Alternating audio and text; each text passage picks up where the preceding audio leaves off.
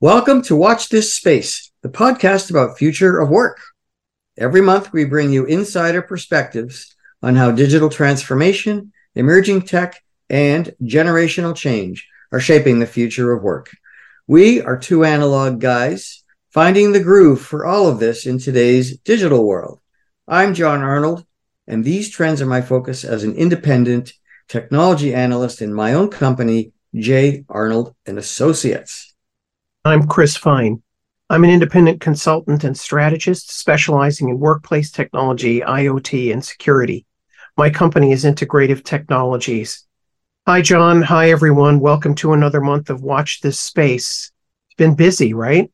Yeah, Chris. Yeah, welcome back. And our paths almost crossed this week in New York. It's too bad it didn't work out, but we will be doing it again in early November. So the time will come. I have a USB stick I still need to give back to you.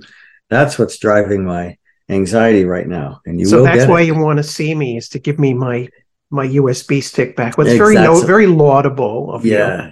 This is a Larry David moment. Yeah. This is what you think of me. This is all I get. Okay. And that bothers you so much. Yeah, really.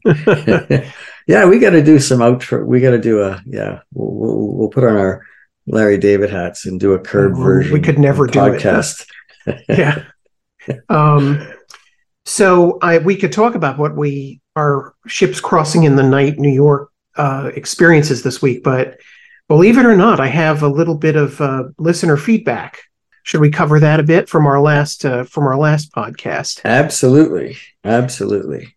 So first of all, we always appreciate feedback from listeners. It means a lot.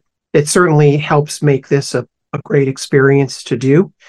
We care about what you think. So this is what's interesting. Sometimes we get feedback from some of our younger listeners, and as analog guys, this is particularly noteworthy because sometimes we miss something. So this is what our listener said.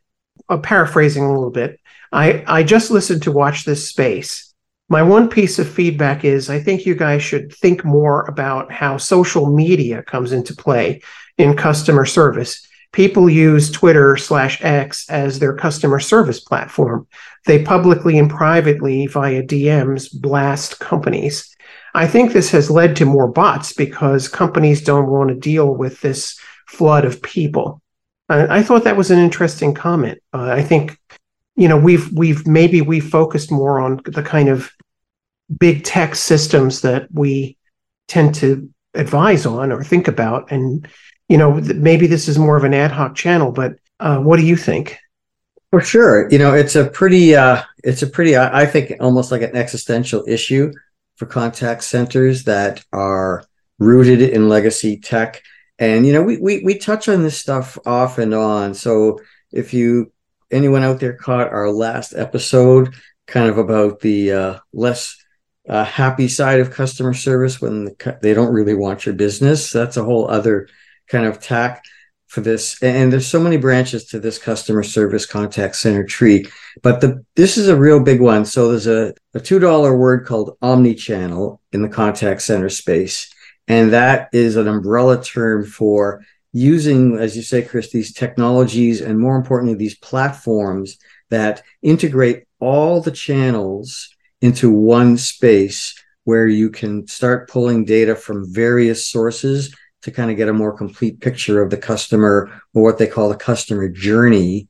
And that is a very empowering capability because now agents can kind of interact with kind of a 360 view of the customer and their history and their preferences and stuff. But you need these kind of technology platforms that can access data from across different parts of the organization and pull from the different channels that are being used. And when the listener, Chris, talks about, social media, so that falls under the bucket of what we call digital channels, which are kind of a bit of a contrast to what you'd call the legacy or more traditional channels of voice and even email. But when you get into this digital realm of social media being a channel to the contact center, and of course, using SMS on your phone and even web chat on a PC screen, these are very different forms of engagement. And it speaks to One is the idea that the younger generation in particular, I think they tend to favor text over voice. There's also the darker side of people who just don't want to talk to other people anymore because they've had so many bad experiences with ill-informed agents, right? And then, the other side of it too is the squeaky wheel. These kind of backdoor channels to the contact center are a way to obviate the problems of calling a toll-free number and waiting on hold for a half an hour. Any form of social media kind of demands instant response, and that's what people expect when they use these channels. And if they get it back from the contact center, then they've kind of won. They've figured this is a more efficient way to interact, and that becomes their preferred mode. And so, yes, there's lots to talk about for our listener on that topic, and we could probably do another segment just about it, Chris, but I'm going to leave it at that because there's really a lot to that, and it's definitely a thing. That is all very interesting. I have one additional comment, which I think we could talk about when we do that, and that is, I see a basic difference between the normal or even omni-channel as it's traditionally known, and Xing or tweeting at a company. And this is the following. So any of the other modes that I'm at least familiar with, you are in a session, right? Whether it's a bot, whether it's an agent, no matter what mode of communication, text, voice, video, whatever, email, you're basically in a session. It's you and them. But the difference on the social media, be it X or Threads or whatever, is you're basically at-signing the company. And so it's a PR issue from the get-go. So this happens to the airlines a lot, right? So they get, at United, my flight's delayed, the food's all gone, there's no pilot, the plane fell apart. And so now United Airlines, not to pick on them, just as an example, they now have to answer all of those accusations in the public sphere, as well as solve the user's individual problem. So I do think that even though technology can be applied to this, it's a little bit of a different thing, because essentially, instead of talking into a phone, you stepped up to the microphone at Yankee Stadium and talked about your problem. You see what I mean? Oh, yeah. This is a whole other, this is not customer service. This is all about brand reputation, right? And exactly. And also what we would also call technology-wise asynchronous communication, right? Where it's one way, right? They're not looking to communicate with you. They're looking to vent. There was that hashtag a few years ago about United. Again, hate to pick on United, but yeah, United breaks things, right? When they have unhappy customer experiences where I think this one was a guitar. A guy put it on the plane and it got damaged, when it was handled and all that stuff. And so it leads to this like pile on, because this is the problem with social media, as we all know. It's free, it's anonymous. Anybody can pile on and amplify. And the dark side to me of this, Chris, is there are people who this is their livelihood, right? They're in the business of being professional activists and complainers, and people get paid to do this stuff because it's part of how you either manage a brand or ruin someone else's brand. And no one's immune to this stuff. It's just part of the digital social media landscape, and it is, as you say, very problematic just because of human nature. Every bad news travels fast, good news hardly travels at all. And so you're only going to hear the bad stuff. If people have great experiences, they'll broadcast it, but it won't get, just like any newscast, right? It's the bad news people want to see. True. I do think that there is some cohort of folks who do put out a statement, or not a statement, but a social media posting when they are happy with something, but they are not always as vocal as those with complaints. And I get your point about professionals and all of that, but I also think that companies who are thinking about customer service are, no matter what technology or method they may apply, it's a valid point that they have to think about acting in the public sphere as well as in the private sphere, which, didn't used to be. That's, to me, is a big deal. So I know we have a lot to say about this, but I do think that was a valid point. We will, watch this space. I think it's worth another discussion, and all of us should think about this a little bit more, because I do think it's a game changer in the long run. Because everyone's under a microscope. So anytime you mess up with customer service, the whole world's going to hear about it, right? So it does. it's positive in the sense that it sets the bar a little higher for customer service, right? Because you just can't afford to be indifferent or be Lily Tomlin and say, we're the phone company, we don't care. We don't have to. You can't get away with that anymore. You're absolutely right. So again, to our loyal listener, thank you very much. We will think about this and probably talk about it some more as we start to see, especially technologies that blend traditional customer service with brand maintenance, which, John, I feel like that's a real opportunity. Yeah. All right. Turning to the last week. Wow. You want to start out? It was a busy week, right? Yeah, busy and good, always good, except that it was raining the day I came to New York, but I came prepared. Yeah, the good, I'm always happy to do trips that are in the same time zone. It's, there's no wear and tear, Exactly. relatively speaking. And yeah, so my trip to New York was for the CCA, yet another ho-hum acronym. So that stands for the Cloud Communications Alliance, which is run basically by a couple of guys who've been in the space a very long time, Joe Mannion and Clark Peterson, and they're very well known in the cloud spaces. So they've been running this association for quite some time, and I got invited to attend and ultimately speak at their what they called a financial summit. So that's why you do it in New York, because they had a lot of financial analysts there who cover a lot of these big companies and smaller ones too. And so there were plenty of folks in the audience, and the sponsors, a lot of the vendors wanted to hear what their take was. So it was a half-day event on the Wednesday. Tuesday was more of a social networking event at City Winery, which was a lot of fun.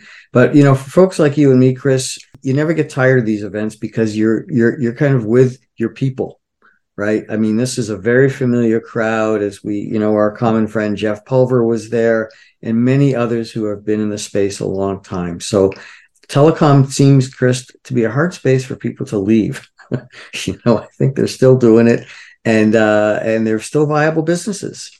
Ari Raban was there from phone.com. They were one of the sponsors. At the other end, Zoom was a sponsor, big players. And they're all like in this space to figure out how and where cloud is going. And it was a really good gathering of people who know it from the tech side, because I was with several other analysts there, as well as I said, the financial community who was there talking about more the bigger picture, right, of the valuations of these businesses. How do they grow? How do they ramp up and do acquisitions, et cetera, in a market that's becoming very crowded and highly commoditized. So it's an interesting space. It's very different from the, exploding world of AI and robotics, the NVIDIAs of the world, where it's nothing but up, but that's going to hit a wall too at some point.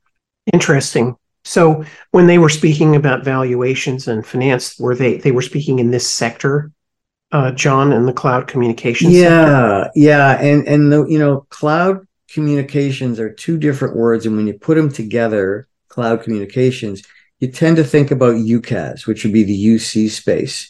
And when you're having that conversation, it always starts with Microsoft, because Teams has become so dominant. So the big survival issue for a lot of these players is, are you going to compete with Teams, or are you going to play together with Teams and be a partner, an integrator, or whatever? So that's where that conversation goes. But bigger picture, when you kind of break those two words apart and just focus on cloud, it's bigger story than just UCaaS. That this group was founded primarily as a UCaaS environment, because it was ultimately kind of a byproduct of the BroadSoft world. This was formed by BroadSoft partners initially to kind of create a bigger organization, bigger voice in that space. But now cloud has become so ubiquitous.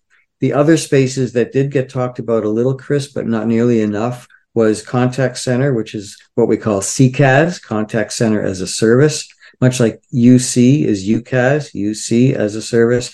And the third leg of that stool, which would be CPaaS, communications platform as a service. And that takes you into the world of, Twilio, Infobip, Cinch. There's a lot of players, Vonage, all strong players in this space.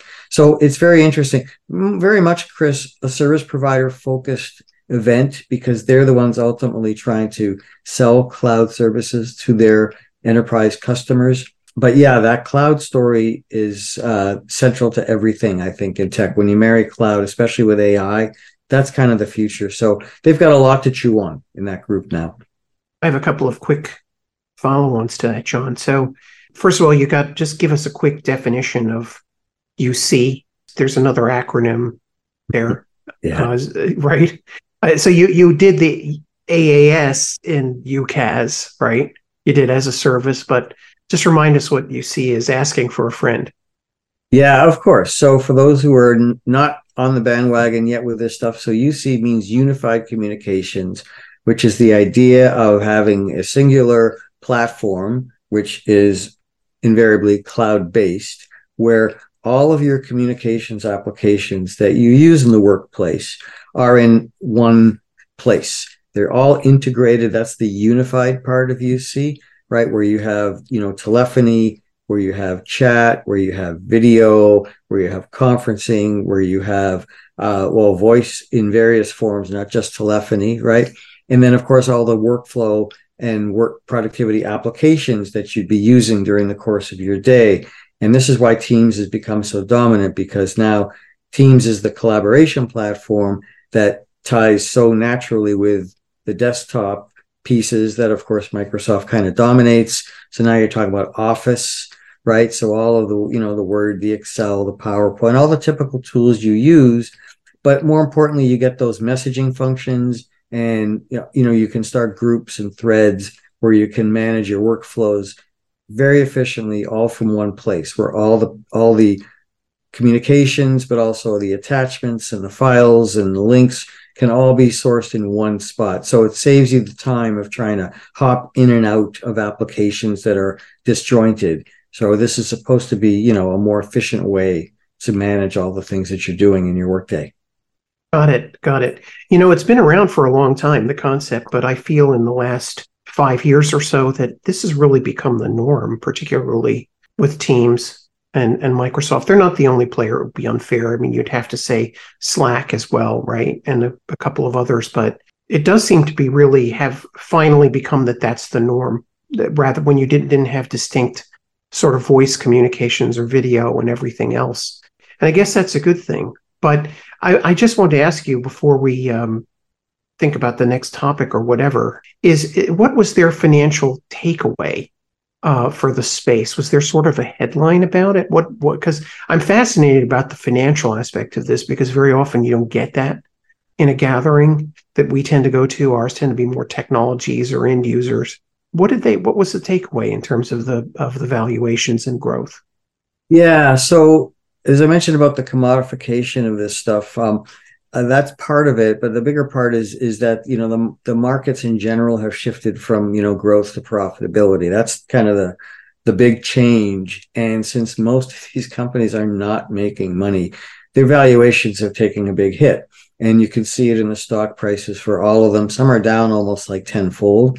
So it's a good time to be buying, I suppose. But the question is, what are you actually getting if you're buying? Because it's not that easy to just acquire another company and absorb their customers. There's a lot of effort involved there, and there's no guarantees of success. Because when we talk about as a service, as you mentioned, Chris, that's the SaaS model, right? Software as a service, that's kind of become the norm and is kind of the big selling point for cloud, because now you don't have to use CapEx to acquire technology, right? It's all OpEx. And because of that, the switching costs are low. That's why customers are moving all the time when companies don't deliver. So it's hard to put to do some future proofing of your revenue streams in this space, because they're all subscriber based and they're not locked into long-term contracts like they used to be in the telecom legacy world, right? Where you knew your customer was going to be a guaranteed revenue stream for many years to come. That's not the case anymore. So valuations are tougher to support now. So a lot of companies, will be probably available, looking for exits. So these guys are being very much more cautious now about who gets acquired. And also the fact that, as you said, there are a handful of companies that are dominating the space that no one's really going to be able to displace. As you mentioned, Microsoft, of course, Cisco, Avaya, and Zoom, and Ring Central. These are kind of like the big players in the space. And they're all doing reasonably well, but they're not making big money. And another point too, from the financial guys, is that some of these companies, UCaaS, for example, is all they do. So their business lives and dies by this. Whereas companies like Microsoft and Cisco, and you could even throw Amazon in there, their business is so diversified. UC is a very small part of the puzzle for them. So it's less consequential to them if the marketplace isn't as profitable as it used to be.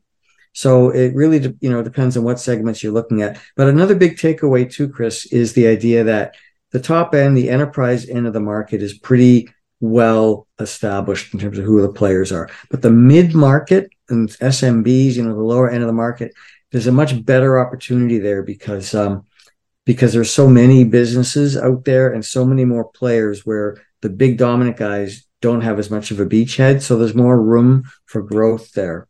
And one more takeaway from the finance guys is their rationale for even being in this space, Chris, is that, they're citing the idea that there's 50% of the market is still legacy based. So there's a lot of upside yet for companies to move to the cloud and adopt these new services. So there's growth potential there, but it is getting harder and harder to grow that business and take it away from the big guys. So it looks good on paper, but it's it's a tough market to make money in right now, I think. I think I agree. I think you and I sometimes tend to think about enterprises a lot, and we should probably think about more SMB in our thinking, or blended in more in our thinking. But I was kind of thinking while you were talking that SMB does, if fragmented and many, many channeled and complex to attack, it still seems like more fruitful than competing with a bunch of big companies who don't have to make any money on what they're selling against you. When you get into the enterprise level, right? It's all about pull through and stickiness for the big vendors, I think. But that's a whole other discussion. But it sounds like a really interesting conference, though. I think that's a definite watch this space. And the 50% still legacy is an intriguing statistic because that's still a lot of business, I think, if you play the market very, very carefully, i.e. if you're one of these vendors that's targeting that 50%, just to be very careful about how you conduct your campaign and how you build your business. But it does seem like ultimately there's a lot of revenue in there. I think so. Yeah. But it's certainly not an easy opportunity like it might have been, as you say, 5 years ago, because the further down the market you get, the more price sensitive these guys are. So there's less opportunity for any kind of pull through or upsell. And also too, there are segments in the marketplace that will really never go all in with cloud because their data is just too sensitive and that they want to keep it where they can find it, type of thing. So that's a whole other thing. Which is cloud. A whole other thing. Right. Yeah, that's a whole other thing. I don't think the incident has happened yet that has really, really turned that into a fire. But there are a lot of industries, who are regulated and, who they are absolutely using cloud, but they're very careful about it. And on that note, we can't ignore, Chris, that that the U.S. government is starting to put some pressure on putting guardrails on big tech now. They're reaching that concern, and AI is driving that kind of fear that big tech is out of control. And so I think you could very well see more regulation on big tech, and maybe talk about like decoupling and Google search business being spun out potentially. If those things happen, those have implications for this marketplace as well, potentially for the better. Actually, I think it may make smaller guys have a little more breathing room to be competitive. We'll see. I think there's always room for innovation. Look at what Slack did. Nobody ever thought you'd get a foothold against the giveaway for pull-through messaging and communication services, and now they're fighting the battle of a mature company, but still they were able to make quite a splash. Same with Zoom, right? So exactly, we'll see what the next generation is, right? Yeah, for sure. Okay, Your turn. Chapter 2 of Autumn in New York, if you know the old song. So one of the reasons that John and I, which is a rare occasion, missed each other when we're in the same city, because we always try to get together, was I was at 2 real estate related conferences and workplace technology related conferences the last couple of weeks. The first one was CREtech, right? CRE, corporate real estate tech. And then the second one this week was WORKTECH. And it was actually 2 fascinating weeks. They were both quite interesting. CREtech is a little bit more traditional real estate. I would say it's some of the more innovative thinkers, but still very building. It's building managers, owners, investors, and technologies that are transforming things like what we call prop tech and melding that with things like physical security. So that was very interesting. And then WORKTECH is really almost more academic, philosophical about work, the future of work, design, and technology. So they were very complementary. And I had, my takeaways really were that, number one, everybody thinks that this is yet another post-pandemic confirmation that the future really is hybrid work, which we've been saying for a long time. Seems obvious, but despite all these attempts to lure people back 5 days a week, I feel like there's a sense of let's move forward and think about how we're going to deal with a hybrid workplace where people are in mostly 2 or 3 days a week. And that's a good thing, because even though I think, as we've said, there's going to be some upheaval in the real estate market, in the long run, it's always good to think about where things are going, right? And so that was interesting to hear from a whole bunch of different sectors. And as part of the WORKTECH, they had several office tours, all of which I managed to slog through the rain and go on, and they were really, really interesting. One was at Google's new event space in New York. I've been there as an audience member in an event, but to see a little bit behind the scenes is pretty fabulous in terms of what the facilities are that it offers. And then there was a tour of Cisco's Showplace New York office at a reconstituted One Penn Plaza 1970s building that's been all redone by Vornado, which is the realty company that owns that whole neighborhood, to be quite nice. So it's their showcase customer experience center and all that. Very interesting, as well as their own office. And then the final one was WestCap, which is an investment firm. And they had moved into a building on a newly refurbished and very interesting area of 10th Avenue, right at the bottom of 10th Avenue on the west side of Manhattan. And the views were stunning. And what was interesting was that this space had been built completely post-pandemic. So it's one of the first spaces that I've seen, which was trying to think forward. And we had a tour with the architect of the space, who had been given a lot of leeway to think outside the box of what a post-pandemic environment would look like and what would attract people back. And so all in all, it was a good, stimulating week for thinking about the future of work.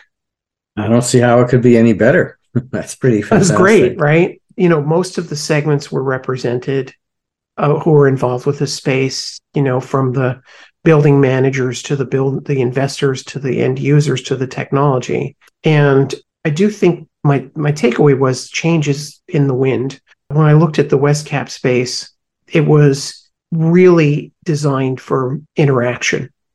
It had a lot of spaces that were private that you could go to if you needed some heads down time, but they and I think other design and end user firms have really come to the conclusion that the time people spend in the office should really be oriented around 2 things. One being, I really need some heads down time and I've got kids at home or whatever. I don't have the space at home.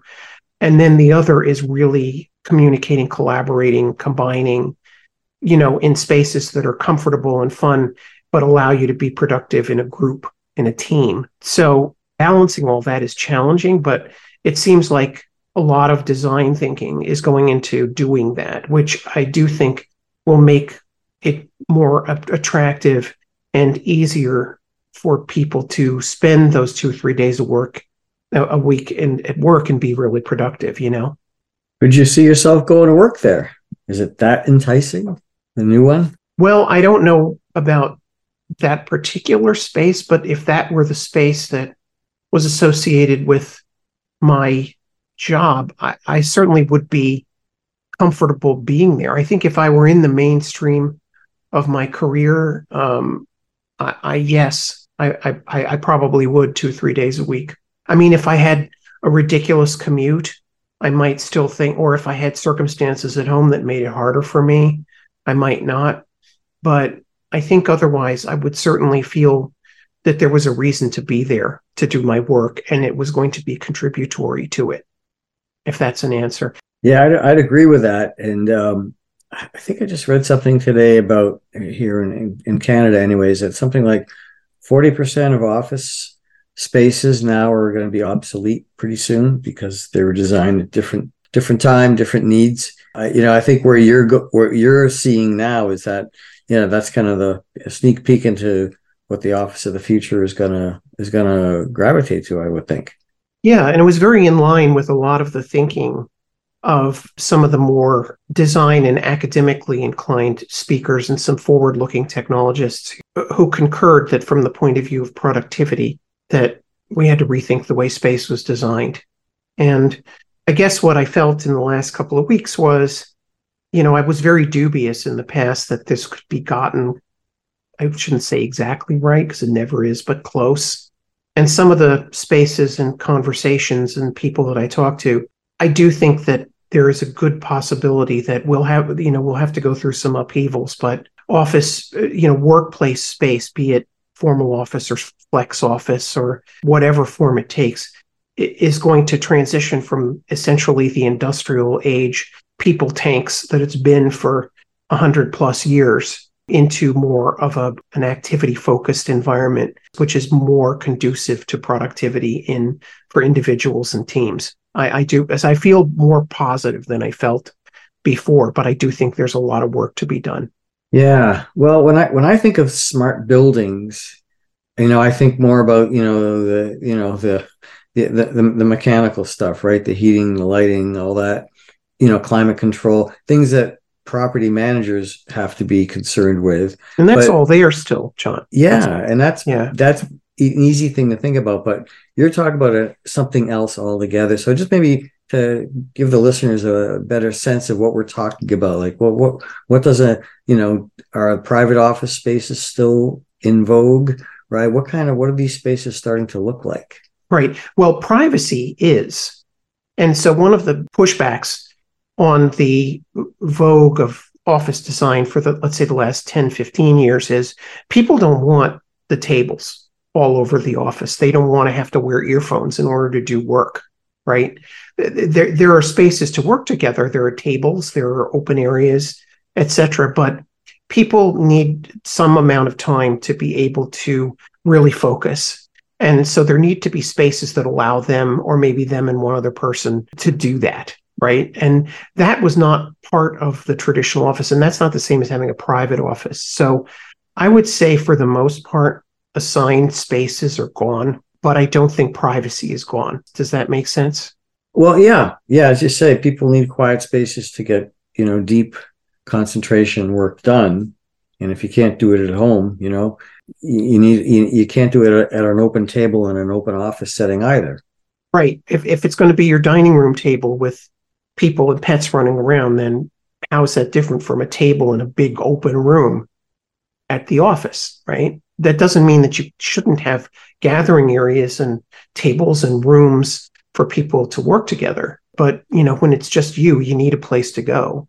And if you turn the whole place into big areas of benches and tables, you don't really have that. You need nooks and crannies and small, different size rooms, and you need a good booking system to manage the space. And I would argue you can really benefit from some additional IoT, sensor technology and software integration to measure how it's going. Eliminate things like ghost meetings where people book the room and never show up, or squatters where they're in there but they didn't book the room. It's fine if the room wasn't reserved, but all that kind of metric stuff is useful, and the technology is advancing in those areas. But to be determined, right, John? the overall occupancy still is not that high. So we will have to see where the trends go, but certainly trying to get ahead of the ball and say this is where things are going can't be a bad thing, right? Yeah, agreed. It's an interesting area, you know? It sure is, and it's all plays into our watch this space theme for sure. So yeah, I think that's going to take us to time for today. We could go down these alleys a lot further, a lot longer, no doubt. But we got to move on and keep you waiting for the next one because we have lots more to come. Just before we sign out, Chris, do you upcoming events or travels on your end? Well, you and I are going to be talking. I think we're going to try to do a live edition of the podcast or something similar at the Vaughn conference in early November. So that should be interesting, right? Yeah. So a month from now, folks, back in New York. And whether that will be the next Watch This Space episode or maybe it's a special edition podcast just for that event, we shall see. But yes, keep watch on that one for sure. Absolutely. Okay, very good. Well, I'm off to the UC Expo in London next week. So that'll be another kind of perspective on these things that we've been talking about with the unified communication sector, but more from the EU perspective. So I'll have some stuff to share on that front as well. Great. Well, we didn't even get to talk about all your other travels this past month, but but stay tuned, listeners, for Where in the World is John Arnold November edition. Right? It's coming. And if you don't know, folks, you know, you can follow and check out my blog on my website. I post regularly there with commentary and photos of my various events that I'm going to. And of course, on social, on LinkedIn, I share a lot of photos while I'm at these events as well. So lots of ways to check it out. This is just one of our channels. So with that, we've got a call time. So we'll thank you all for listening today. Hope you've enjoyed it and that you'll continue with us as we explore the future of work here on Watch This Space. All of these episodes, you can find them on my dedicated website for this called watchthisSpace.tech. And of course, wherever you subscribe to your podcasts, I know both Apple and Google, Chris, are pulling most of our subscribers and followers there for the podcast. Otherwise, keep those reviews coming and suggestions for future topics. And with that, I am going to sign out. I'm John Arnold. I'm Chris Fine. Thanks, John. Great to talk to you as always. Thanks, everyone, for listening. And stay tuned next month for another episode of Watch This Space.